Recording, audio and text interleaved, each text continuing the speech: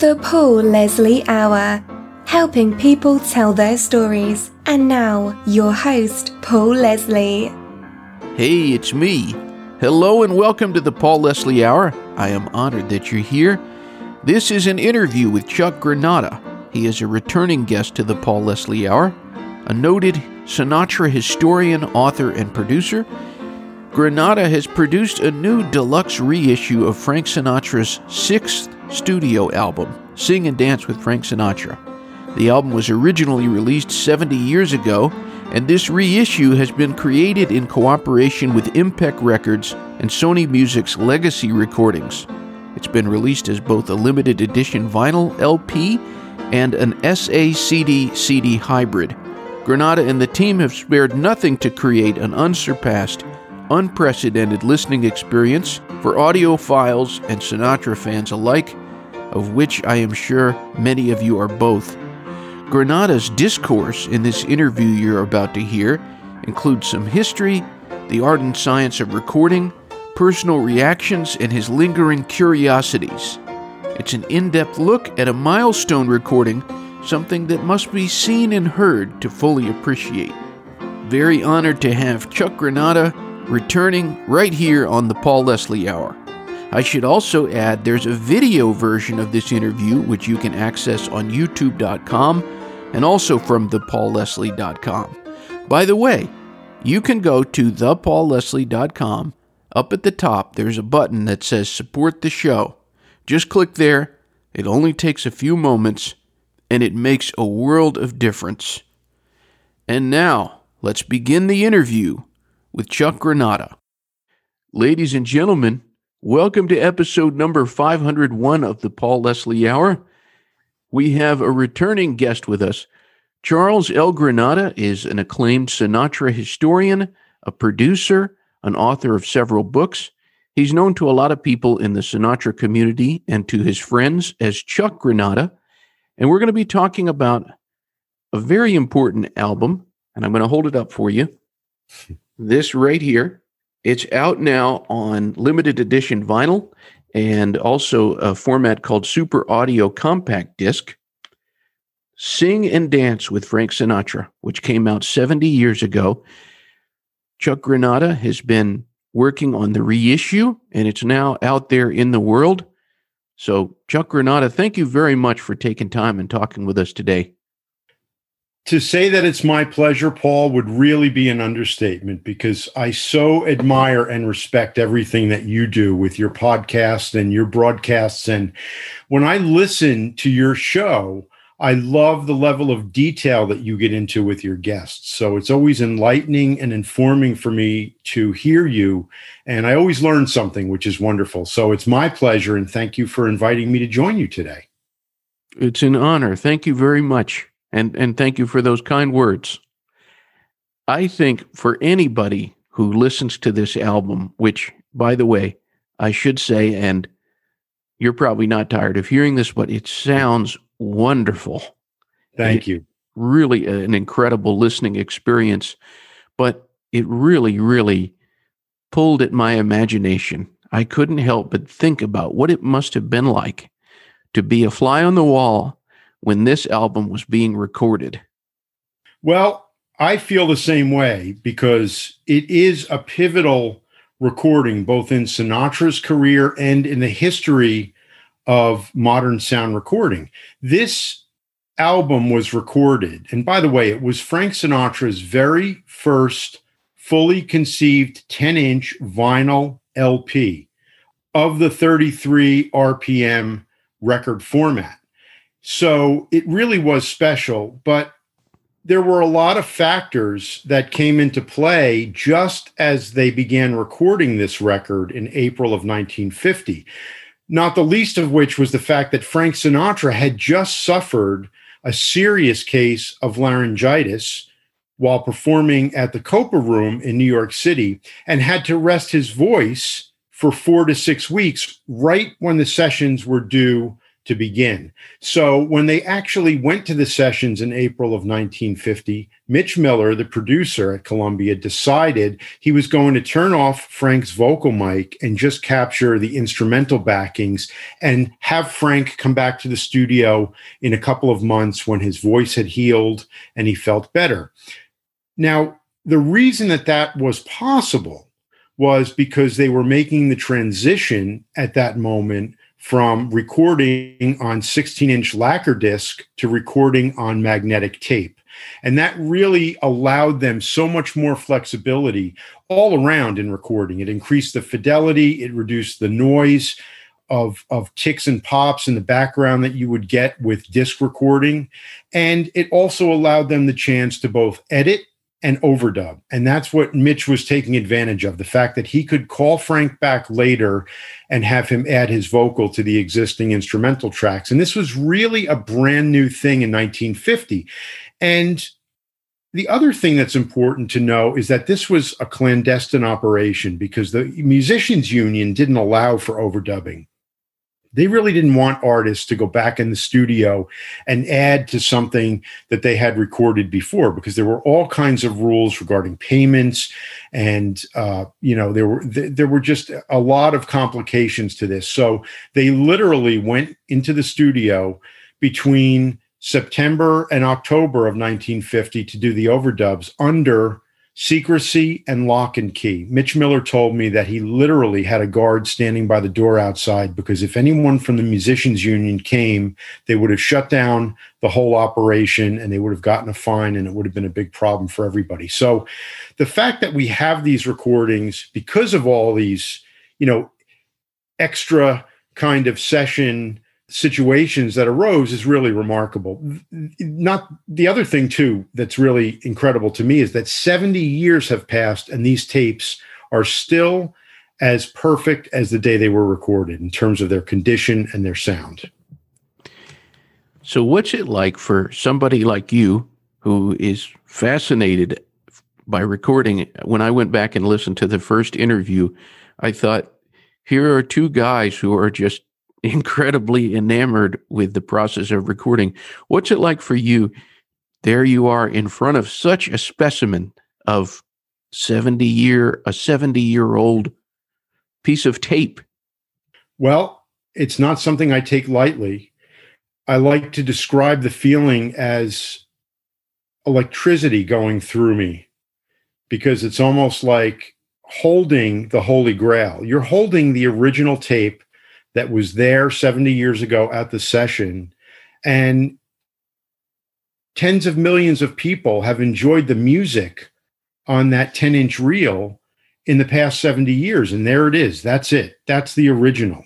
That's like finding a hieroglyphic or a long lost painting and holding the original artifact. And for me, that thrill never goes away, whether I'm handling an original session master from the 80s, a Billy Joel master, or whether I'm holding a Frank Sinatra master from, in this case, 1950, or some of the original session discs, the lacquer session discs from the 1940s. It's always a thrill to be able to hear those things from the original elements and to handle them, and also to learn from them, because they are marked in a certain way, and you can get a lot of really great and accurate information from the outer sleeves and boxes and from what the engineers have written in the blank space on the disc. So it's always a fascinating journey to start a project like this and handle the original elements, which is what we always do. We don't go back to copies.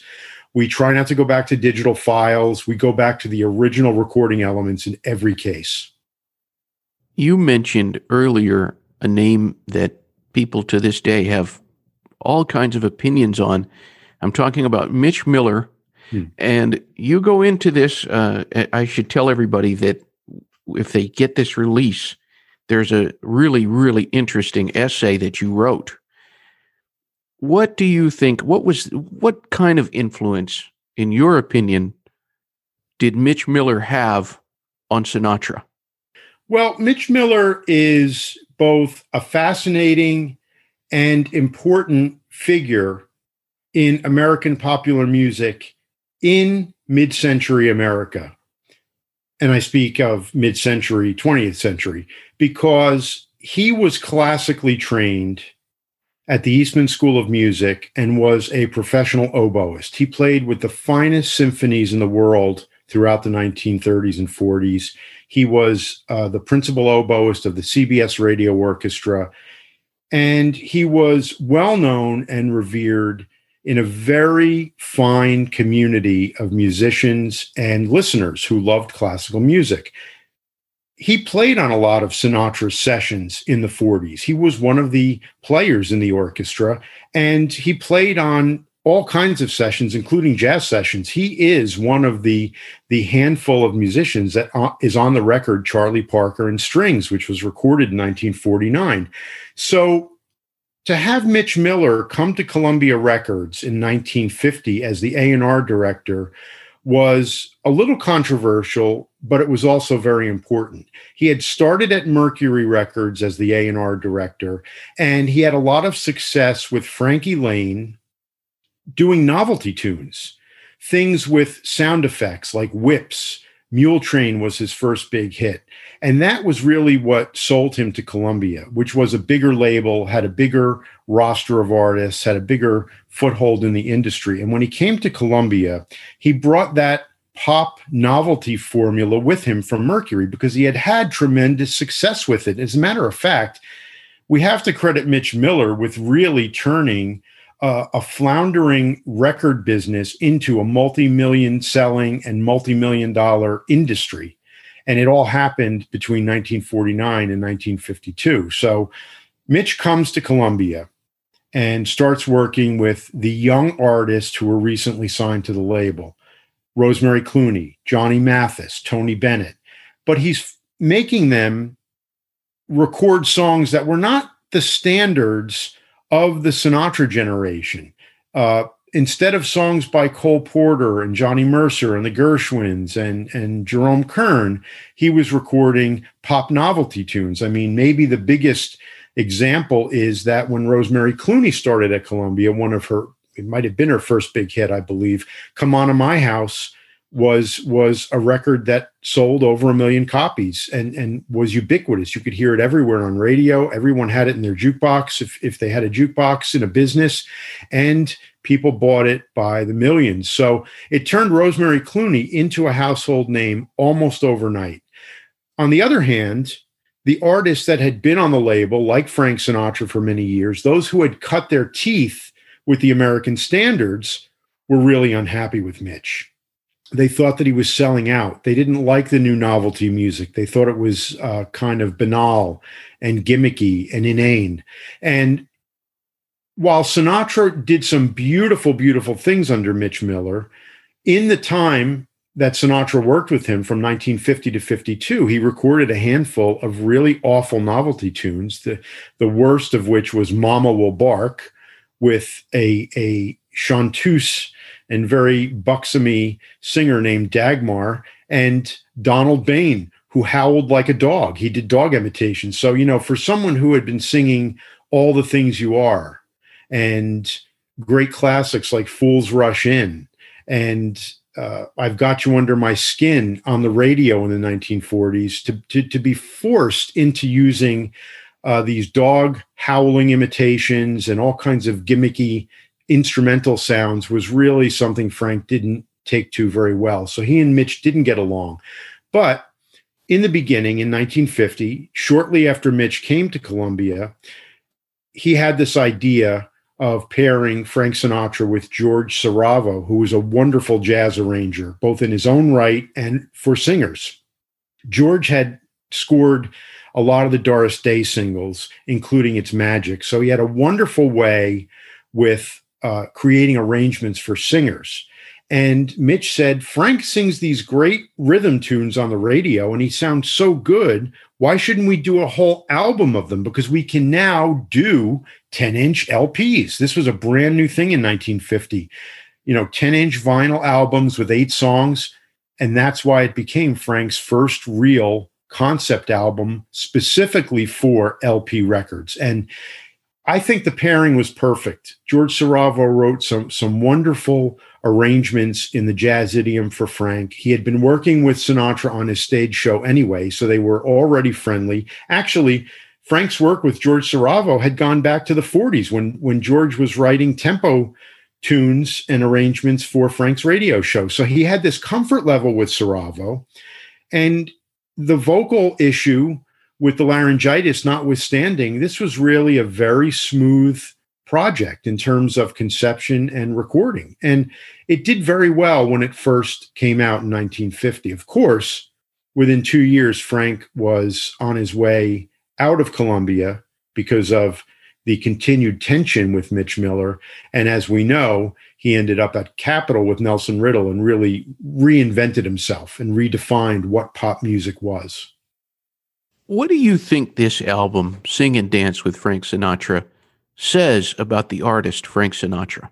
Well, from 1940 on, Frank Sinatra was primarily known as a ballad singer, a crooner, someone who could express in the most eloquent and beautiful way lyrics that spoke of love. And of course, the instrumental backings were soft and warm, filled with strings. It was a very romantic period for him. So to bring him into the jazz context was a little different. And I think that was the most important thing because Mitch was right on the money. Frank could sing tempo songs and could sing in the jazz world as well as he could sing any ballad.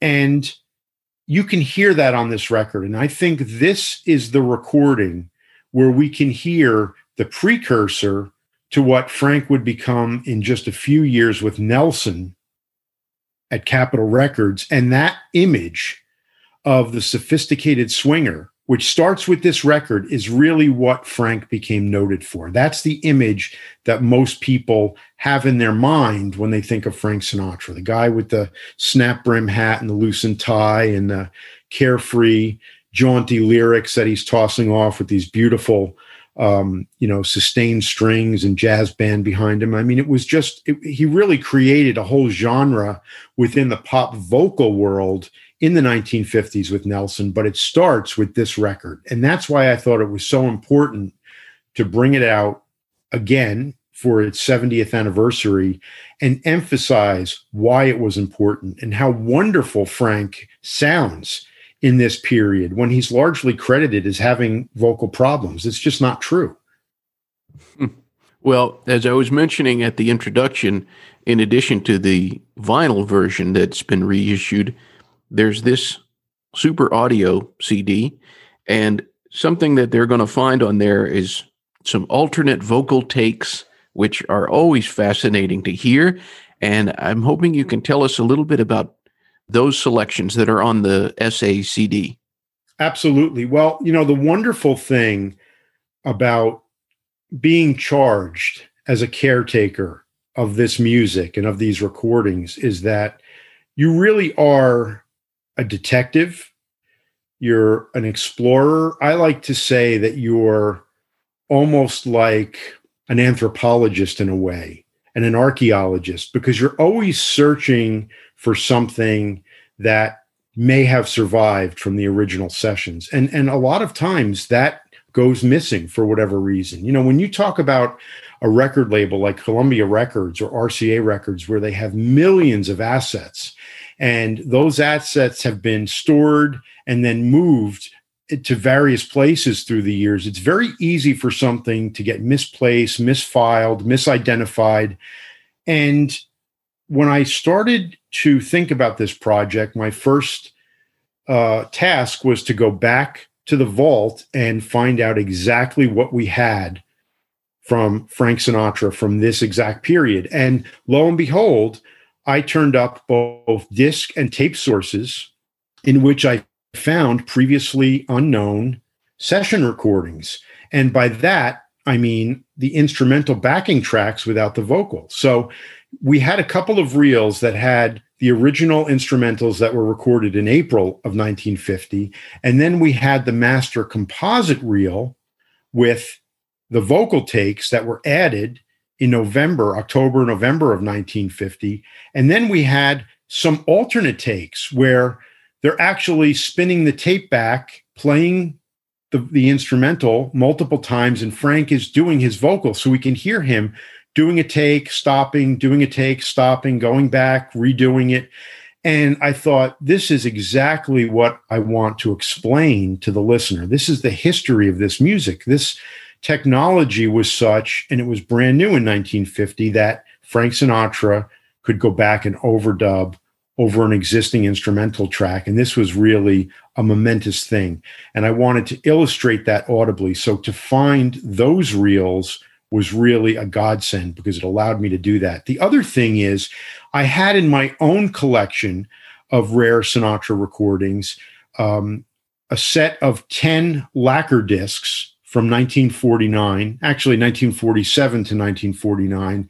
And the 1949 session included the open microphone session for It All Depends on You, which is one of the tracks they used on Sing and Dance with Frank Sinatra. And it really is the most revealing example of how Frank Sinatra functioned as his own producer that has ever surfaced. With all of the session tapes we've ever heard, this is the most vivid and lifelike example. Frank is literally directing musicians to sit closer to the mic, to turn and face the wall, to get a reflected sound off the wall that bounces back into the mics instead of a very harsh and direct sound. I mean, this is an artist who was so on top of his craft that he not only chose the songs, not only worked with the arranger on the arrangement he wanted to hear, but on the recording date is directing the musicians where to sit and how to play. And he wants to get a certain sound. And that's remarkable.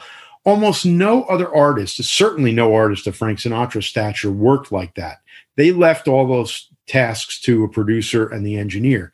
And here we have this open mic session with Frank directing every facet of it. And I've long wanted to bring that out. And this was yet another reason to really celebrate this recording on its 70th anniversary, was to be able to include this open mic session material that is directly related to the Sing and Dance album. So we did that. We included a couple of Harry James tracks from 1951, right around the time of Sing and Dance, where, you know, he's blazing as a vocalist, and it's just amazing. This is where you can really hear the ingredients that he's going to use with Nelson Riddle just a year and a half later at Capitol.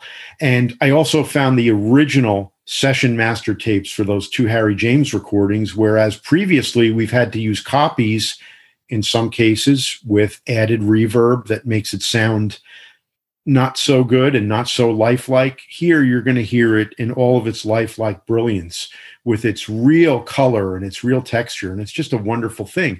And then, of course, I was able to find and include some of those alternate takes, including some of that.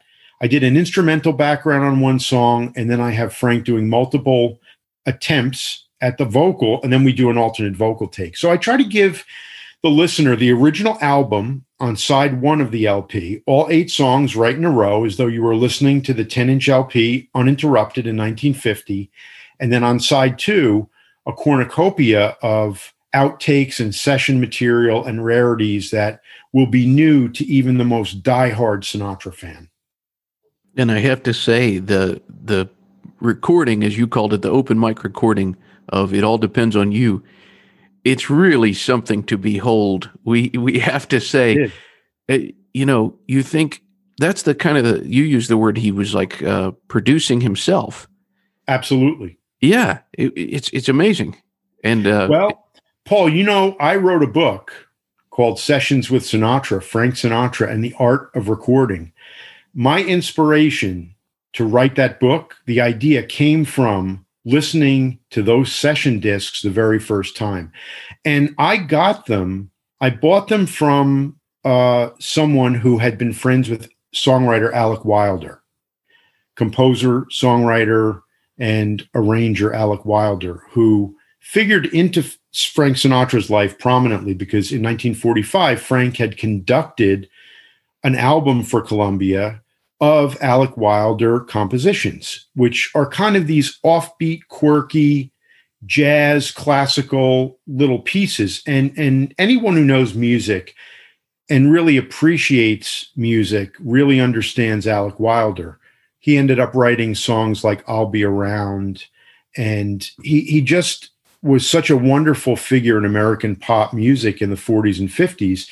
And I think because of Alec's friendship with both Mitch Miller and Frank Sinatra, somehow Alec ended up with this set of discs of Sinatra sessions, and they were in his personal collection for many years. And when he died, someone acquired them and then sold them, and I bought them from that person that got them from Alec. So the first time that I listened to that session, I said, this is what Frank Sinatra is. This is it.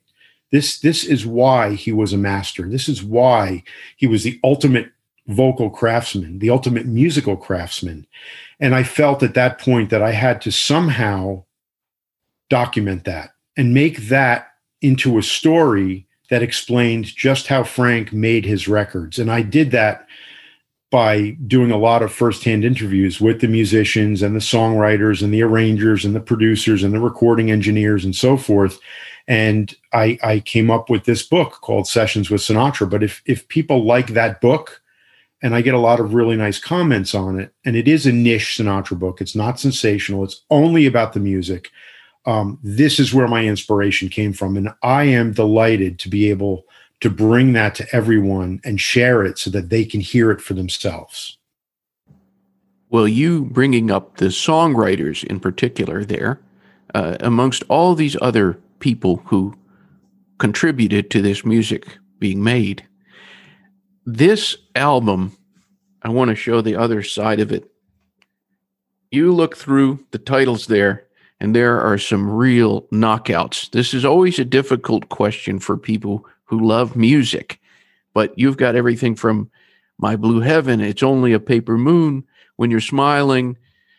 Is there one for you that you think, wow, this is special? Oh, I mean, they're all special for their own reason.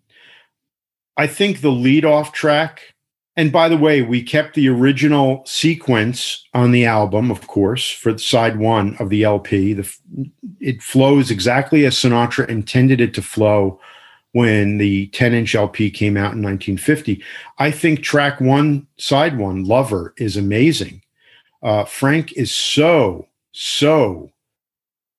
ebullient. I mean, that's the only word I can think of. He's bouncy, he's bright, but every word is crisp, and it's a very fast-paced arrangement, and he's right on top of the beat and the melody, and he's right in there. He's singing right in the pocket, and I love the instrumental interludes, too. There's some great piano in there, and it's so beautifully recorded. You know, my friend, Martin Malucci, who I brought in to be my second set of ears on this project. He was the associate producer on this.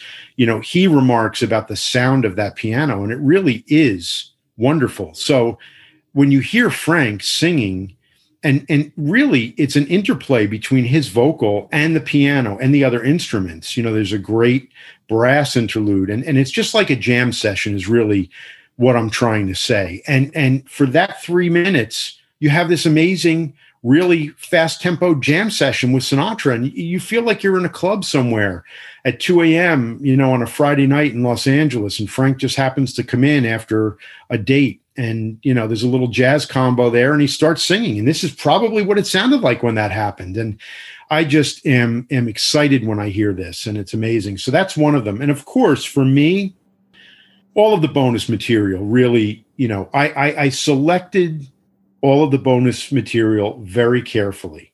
There are certainly more things that I could have included. When you talk about making a vinyl LP, you're limited. I mean, I was limited to 22 minutes per side.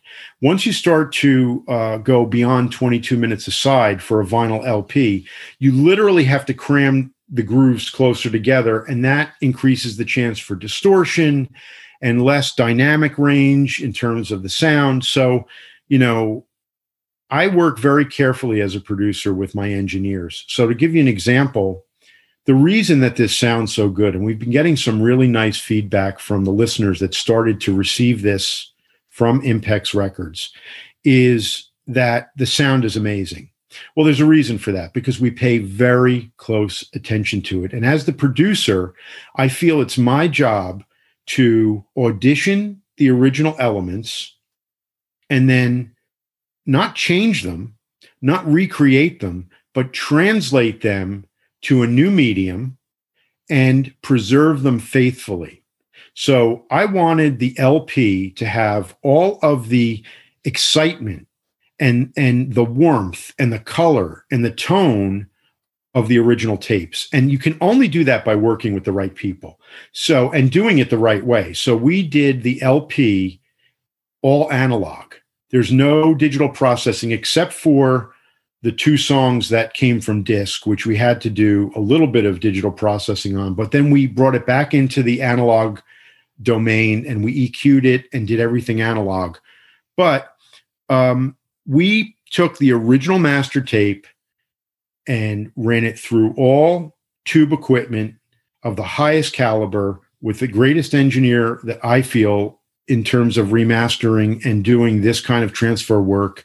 Matt Cavaluso, actually it's 2 engineers, Matt Cavaluso at Battery Studios, which is the Sony studio in New York, and Andreas Meyer, who is at Swan Studios in New York. And for years, I've worked with Andreas and Matt at Sony Music. And we really were able to bring all of the nuance out, even though it was an analog recording and we went to LP. You can hear all the subtleties of Frank's vocal, the diction, the crispness, and the warmth. And that's really the key. We aimed to reproduce the exact tone of Frank's voice on that tape, which was exquisite, beautifully recorded. We wanted to bring that to the LP. For the SACD, which by the way is also a CD, it's called SACD Hybrid. So if you have an SACD player or a Sony PlayStation, you can play the high resolution files, the super audio files. There's another layer on it that contains the regular standard CD. So you could play this in your car or you could play it in your home theater. And even though it's mono, they are high resolution digital files. And we didn't skimp on that either. We made a high res digital transfer at the same time as we transferred and worked on the audio, the analog audio. So the sound on the 2 are slightly different. One is not better than the other. It's just that they're different. You have a full analog on the LP and you have a high resolution super audio CD digital version on the SACD. So, and then of course, when you talk about taking that master tape that you created and translating it to the grooves of a disc, again, we went to the very best. We went and mastered that disc and cut the disc master with Chris Bellman at Bernie Grundman Mastering in Hollywood. And I supervised that myself. A.B. Fawn, who owns IMPEX Records, who we partnered with for this anniversary release, was in the studio with us. Bob Donnelly from IMPEX Records was in the studio with us. These are the people on the IMPEX side that really know all of the ins and outs of mastering for LP. And together we made a great team. And I'm just blown away by what IMPEX did. And of course, because this type of project and all music really is not just sonic, it's tactile. You want to feel it. When the beauty of LPs, as you and I grew up with them, is that you had something tangible. You could hold it. You could open the gatefold sleeve and read things and enjoy the pleasure of taking the disc out, the ritual of taking the disc and putting it on the turntable. And then for me, the excitement and ceaseless wonder of how the hell does this stylus sitting in that little groove give me this amazing sound. It's just like an incredible thing. Even though I've been doing this for 56 years, listening to records since I was 1 year old, it still amazes me that this process even works. So, we needed something that was visually stunning. And IMPEX's team has one of the greatest designers in the world, Robert Sliger, and he created what I think is the most visually stunning package I've ever worked on. And I've worked on dozens of them through the years. It's bright, it's glossy. The booklet that he created and set my liner notes and photos and memorabilia in is just beautiful. It's luxe all the way. So, I think people are getting an incredible value for their dollar from start to finish. From the moment they open the box and look at that cover and it pops and they say, oh my gosh, this is beautiful. And of course, the vinyl is 180 gram heavyweight vinyl. And I really think it sounds amazing, even though it's mono. And RTI, by the way, did our pressing. Rick Hashimoto and his team at Record Technology in Los Angeles did a spectacular job of creating an ultra quiet pressing for us. I mean, I'm just thrilled about this. I really am. This, I must say, of all my projects that I've worked on, is really my favorite because it's my first full-fledged analog vinyl LP. In all the years I've been doing this, most of what I've done is CD. And the couple times that I did work for LP ended up being digital files going to LP. This is really the real deal for me. So I'm really quite proud of it. Well, hats off to all of you guys, because it really is. It's marvelous. And it's this music is so alive. That's what I feel when I listen to it.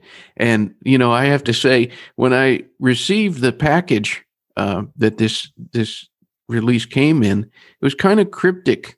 I wasn't sure exactly what it was, but then, from the beginning, before I even played it, it's just kind of. Well, I have to tell you that says a lot, because the music and you're a discriminating audiophile, and you see a lot of LPs. And, truth be told, I do this for the love of it because I love music, specifically this music in terms of production. I have been fortunate for the last 26 years to have a very small part in keeping the Sinatra legacy alive at Columbia Legacy and RCA Victor Legacy, which is part of Sony Music Legacy Recordings. But I have to tell you, whenever I buy any vinyl LP, especially if I'm buying something that is specifically created for the audiophile market, for the person who really appreciates a well-made, well-crafted recording and has a high-end system that can appreciate it, this is exactly what I want. And I said this when I was writing my book. I had to write the Sinatra book I wanted to read. And in this case, I had to create and supervise the manufacturing and creation of the Sinatra sing and dance that I wanted to hear. And I wish every record, Sinatra and otherwise, that rolled off a record pressing plant had the same high quality sound and feel and craftsmanship that this does. And that really is not a testament to me. It's a testament to the team at IMPEX Records. A.B. Fahn, Bob Bantz, Bob Donnelly, Robert Sliger, and then, of course, the folks that they use, whether it's Kevin Gray or Chris Bellman or Bernie Grumman himself to do the mastering and the cutting of the LP. Every person in the chain, every step of the way is the highest quality, the greatest attention to detail at every level. And there's a big difference. You can go to Borders or you can go online and buy any record, Sinatra or otherwise, from any of the major labels, and you put it on. It's okay.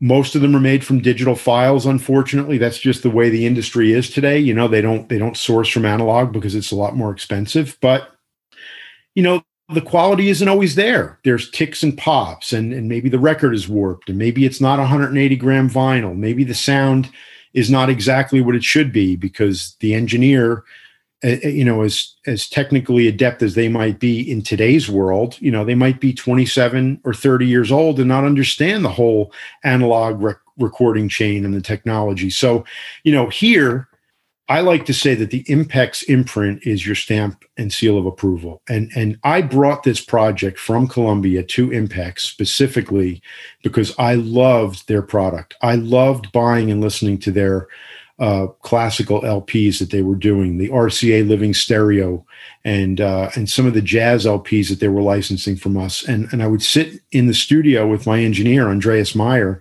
who had been working with them on the classical things. And I would marvel and I would say, it sounds the way analog should sound. God, I wish I could do a Sinatra record with IMPEX. And when I had the opportunity, the door opened a little bit. I kicked it open and I was able to push and convince my buddies at Columbia Records, at Legacy Recordings, that we should do this and do it with IMPEX. And I'm really, really pleased. And I think any of your listeners that buy any IMPEX product, whether it's our Sinatra album, a classical record, any of the great jazz things they've been doing some Patricia Barber and Jennifer Warnes, they're going to be knocked out. They're just incredible. And they are at impexrecords.com, correct? Yes. And you can also buy this, or not exclusive, but our main distributor for both the LP and the SACD is elusivedisc.com. So Elusive Disc carries all audiophile product, and they're a great distributor. So you could get it at elusivedisc.com. You can go to impexrecords.com. I think people are really going to be happy. And I guess the upshot of all this, Paul, the end result is this is the kind of stuff that makes record collecting and listening to records, not CDs, but records, fun.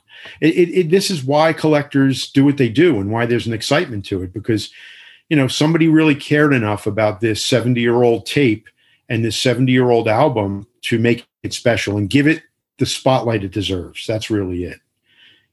And I like to think, and I hope that we achieved our goal. We just want to pay attention to and fulfill the mandate of the creators. So if we can give you a product that reflects the integrity of what Frank Sinatra crafted back in 1950, then we've done our job as caretakers of the music. Well, being that you have gotten so close to these recordings and you've been able to really, really take a look at this album, Sing and Dance with Frank Sinatra, if you had some way, if you could ask Frank Sinatra any question about this album, what would you ask him? Definitely two things come to mind. The first is, did you sit down yourself, which we know he did later at Capitol Records, and put all the songs together in the order that you wanted them in? Because they flow in a very natural order. And we know that the hallmark of his amazing concept albums that he did at Capitol with Nelson Riddle and Gordon Jenkins and Billy May, Frank would actually sit down and juggle the songs around and create a story, create an arc musically with each song. I would love to know from him whether he did that as early as 1950 with Sing and Dance, or did he leave that to Mitch Miller and the A&R people? The other question I would ask him is, he used George Saravo for a number of things throughout the 1940s, and then for this project in 1950. And at the same time, between 1949 and 1952, George basically was his music director and arranger for his stage shows. And at that time, the stage shows were at the Copa in New York and Bill Miller's Riviera and different clubs around the country. And I'm wondering, A, what is it that really attracted you to George's style? And B, why didn't you continue to use George later in your career? Because George ended up staying in the music field. He was the arranger that arranged and recorded Who Can I Turn To with Tony Bennett, that beautiful string arrangement. And that whole album was orchestrated by George Saravo. He worked with Doris Day and Jimmy Roselli in the 60s and 70s. So George stayed in the music business, but Frank never really worked with him after that. A little known secret is that Frank's first Capitol album, Songs for Young Lovers, is a 10-inch LP that he recorded at Capitol in 1953. And all of those arrangements except one were by George Saravo. So if anyone doubts that George Saravo could have written beautifully as anyone else for Frank Sinatra, all they need to do is listen to My Funny Valentine and those great songs, Little Girl Blue, all those great songs that are on Songs for Young Lovers. The only song out of the 8 on that Capitol record that was scored by Nelson Riddle was Like Someone in Love. And you can hear the difference. You can hear that it's a little different. It's a different style. But George wrote beautiful charts. And I think I'd want to know from Frank, did you ever think of bringing George back in the mid-60s? You know, after you heard Who Can I Turn To by Tony Bennett, did you ever say, maybe I should turn to George Saravo and do an album with him. Those would be the two questions I would ask him. Interesting stuff. So for anybody who wants to get in contact with you or find out more about Charles Granata, it's charleslgranata.com, correct? That's correct. The best way to do it is go to chuckgranata.com. Any of my names, Charles L., Charles, Chuck, will bring you to my website. I like to tell people they can email me at chuckgranata@gmail. So that's ChuckGranata, Granata, chuckgranata@gmail, or they can just go to my website, which is chuckgranata.com. Well, it's been a great pleasure to have you on here and to talk about this album, Sing and Dance with Frank Sinatra. I always like to say that Frank Sinatra is the king of recording artists, and you really, I believe, you would have done him proud with this beautiful recording. Well, thank you, Paul. Those words are especially meaningful coming from you, for sure. And maybe we should go out with one of the songs from this album. It's one of my favorites because this was the most challenging in a way.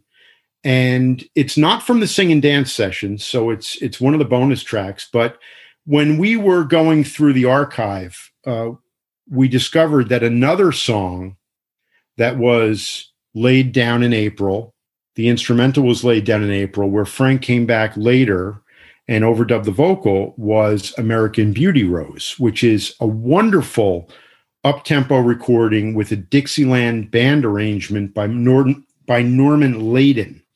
And when we went back to the tapes, I found the original composite master of the instrumental backing and the vocal, and I found just the instrumental version of American Beauty Rose without the vocal.